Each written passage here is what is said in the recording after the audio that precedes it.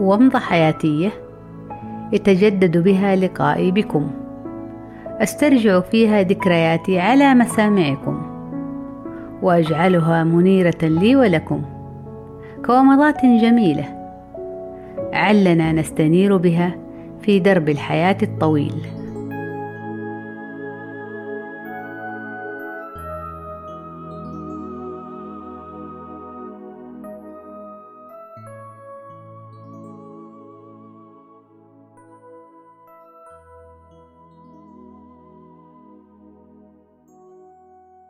منذ سنوات جميلة مضت، حين اكتشفت نفسي مع مؤسسة موهبة، وحين كنت أول من احتضنتهم هذه المؤسسة العريقة، وحين تبنت مشاركاتي في معرضي جنيف السويسري وإينا الألماني، حينها شققت طريقي في هذا العالم الجميل، عالم الإبداع والابتكارات.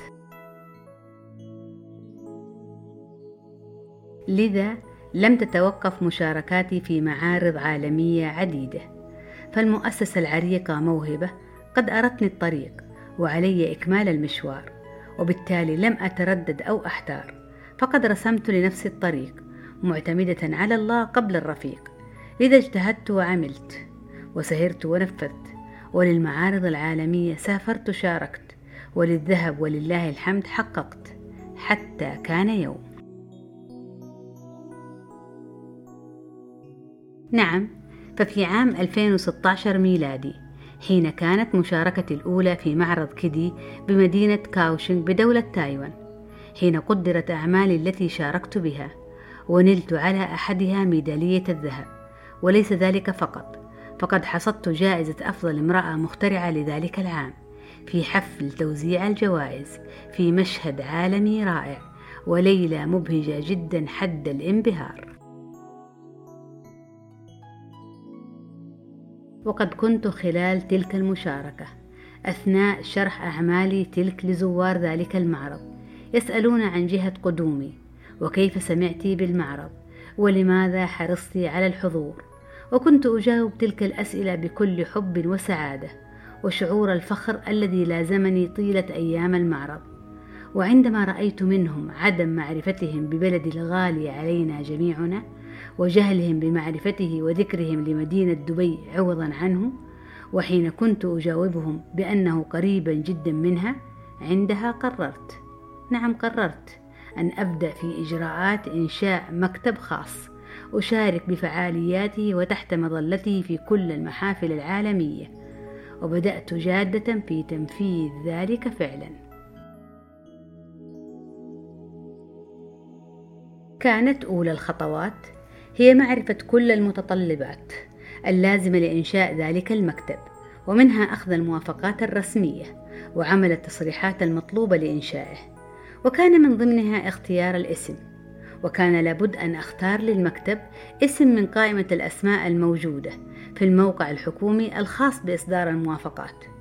وحين كنت أريد اسما أستطيع استخدامه باللغتين العربية والإنجليزية، حينها كنت أبحث عن اسم بسيط، فوقع نظري على اسم حيوف. عندها قررت اختياره، ثم تراجعت وخرجت من الموقع ولم أختاره كي يعطي نفسي فترة كافية من التفكير واتخاذ القرار.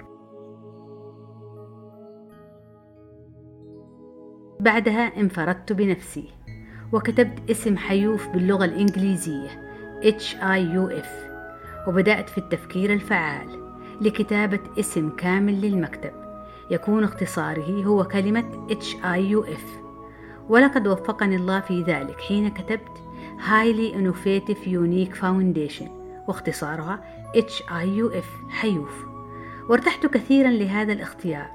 عندها قررت استكمال جميع متطلبات المكتب، وأهمها اختيار الاسم الذي تم مطابقته مع الاسم بالإنجليش، وقد كان. وكانت الخطوة التالية هي التواصل مع المسؤولين في منظمة ويب العالمية في دولة تايوان، ومعرفة المتطلبات لاعتماد مكتب حيوف لديهم كممثل للمملكة العربية السعودية عندها. وقد تم كل ذلك بيسر وسهولة وتوفيق من رب العالمين، وعليه فقد أصبح هذا المكتب مكتب حيوف للاستشارات التعليمية والتربوية هو المستقبل الجديد الذي بدأت أبذل فيه كل جهدي بعد أن قررت التقاعد المبكر من أجله والتفرغ الكامل له لإنجاز كل فعالياته المتعددة والتي تتطلب مني السفر كثيرا خارج المملكة. والأجمل من ذلك أنه تم كذلك بعد تفرغ الكامل لهذا المكتب، هو تحويله إلى مؤسسة حكومية ذات مسؤولية محدودة، وأصبح لها هذا الاسم، مؤسسة حيوف للاستشارات التعليمية والتربوية وتنظيم المعارض. ونسأل الله التوفيق والسداد فيما تهدف له هذه المؤسسة من نشر سمعة عالمية جديرة بالاحترام والفخر.